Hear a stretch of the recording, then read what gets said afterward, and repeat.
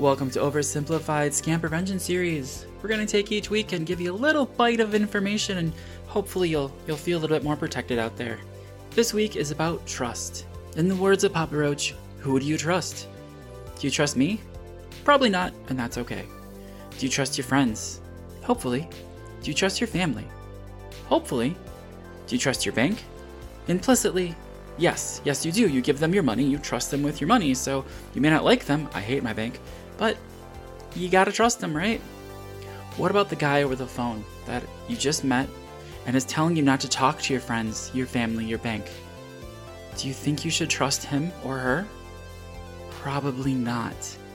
Again, if anybody's telling you don't talk to anybody, you'll get in trouble. No, you won't. It's always good to talk to somebody else and see if these things make sense, because more than likely they don't. Alright guys, that's all I've got for today. Remember, somebody out there loves you, somebody out there likes you, and hey, I appreciate you. Have a great one.